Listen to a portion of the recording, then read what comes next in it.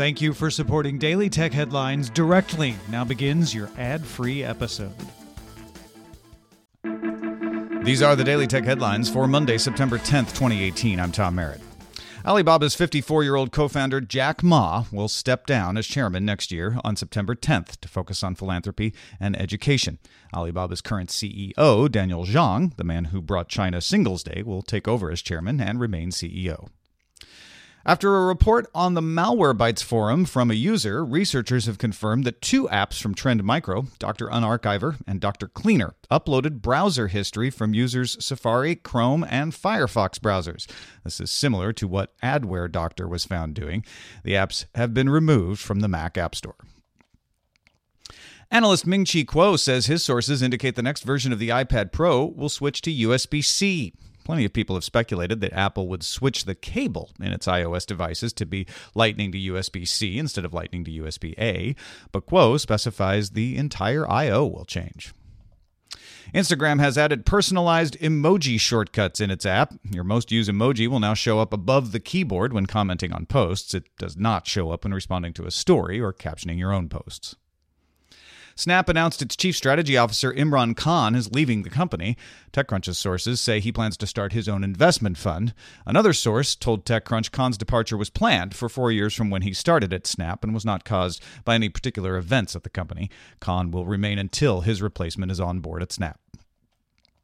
Indian startup Whatasale has launched its first cashier-free store in Kochi at the Gold Souk Grand Mall.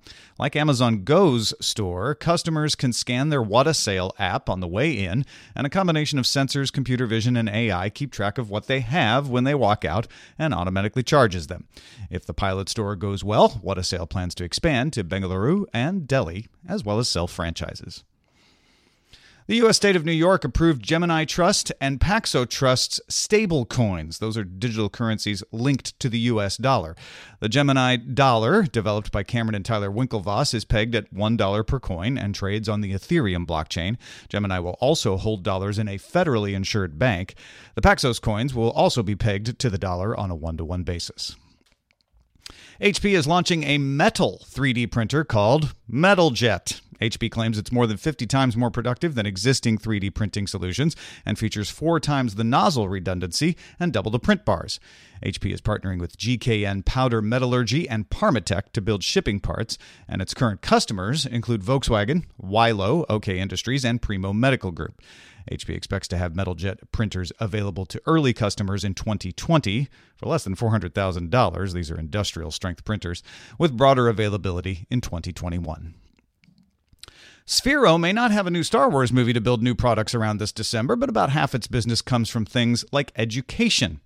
Its new Sphero Bolt is a programmable rolling robot compatible with Android, Chrome OS, iOS, macOS, and Windows. Its hardware includes Bluetooth, 360-degree infrared, ambient light sensors, and a magnetometer. It also has a programmable 8x8 LED matrix display and sells for $149. OnePlus confirmed that its OnePlus 6T phone will have an under-display fingerprint reader. Currently, only phones from Vivo and one special Mate RS model from Huawei use an in-display fingerprint reader. OnePlus is expected to launch the phone in October. The Insider reports Citigroup is planning to introduce something called digital asset receipts to allow investors to buy and trade cryptocurrencies on regulated markets without owning them directly. The practice is similar to the American Depository Receipt, which has been around since the 1920s to trade non-U.S. stocks in the U.S. Finally, Microsoft says that corporate and institutional customers will not be able to pay for extended support of Windows 7 after January 2023. That's about 3 years after Microsoft will stop providing regular patches for Windows 7. Microsoft just ended support for Windows XP in 2014. For more discussion of the tech news of the day, be sure to subscribe to DailyTechNewsShow.com. Thanks for listening. We'll talk to you next time.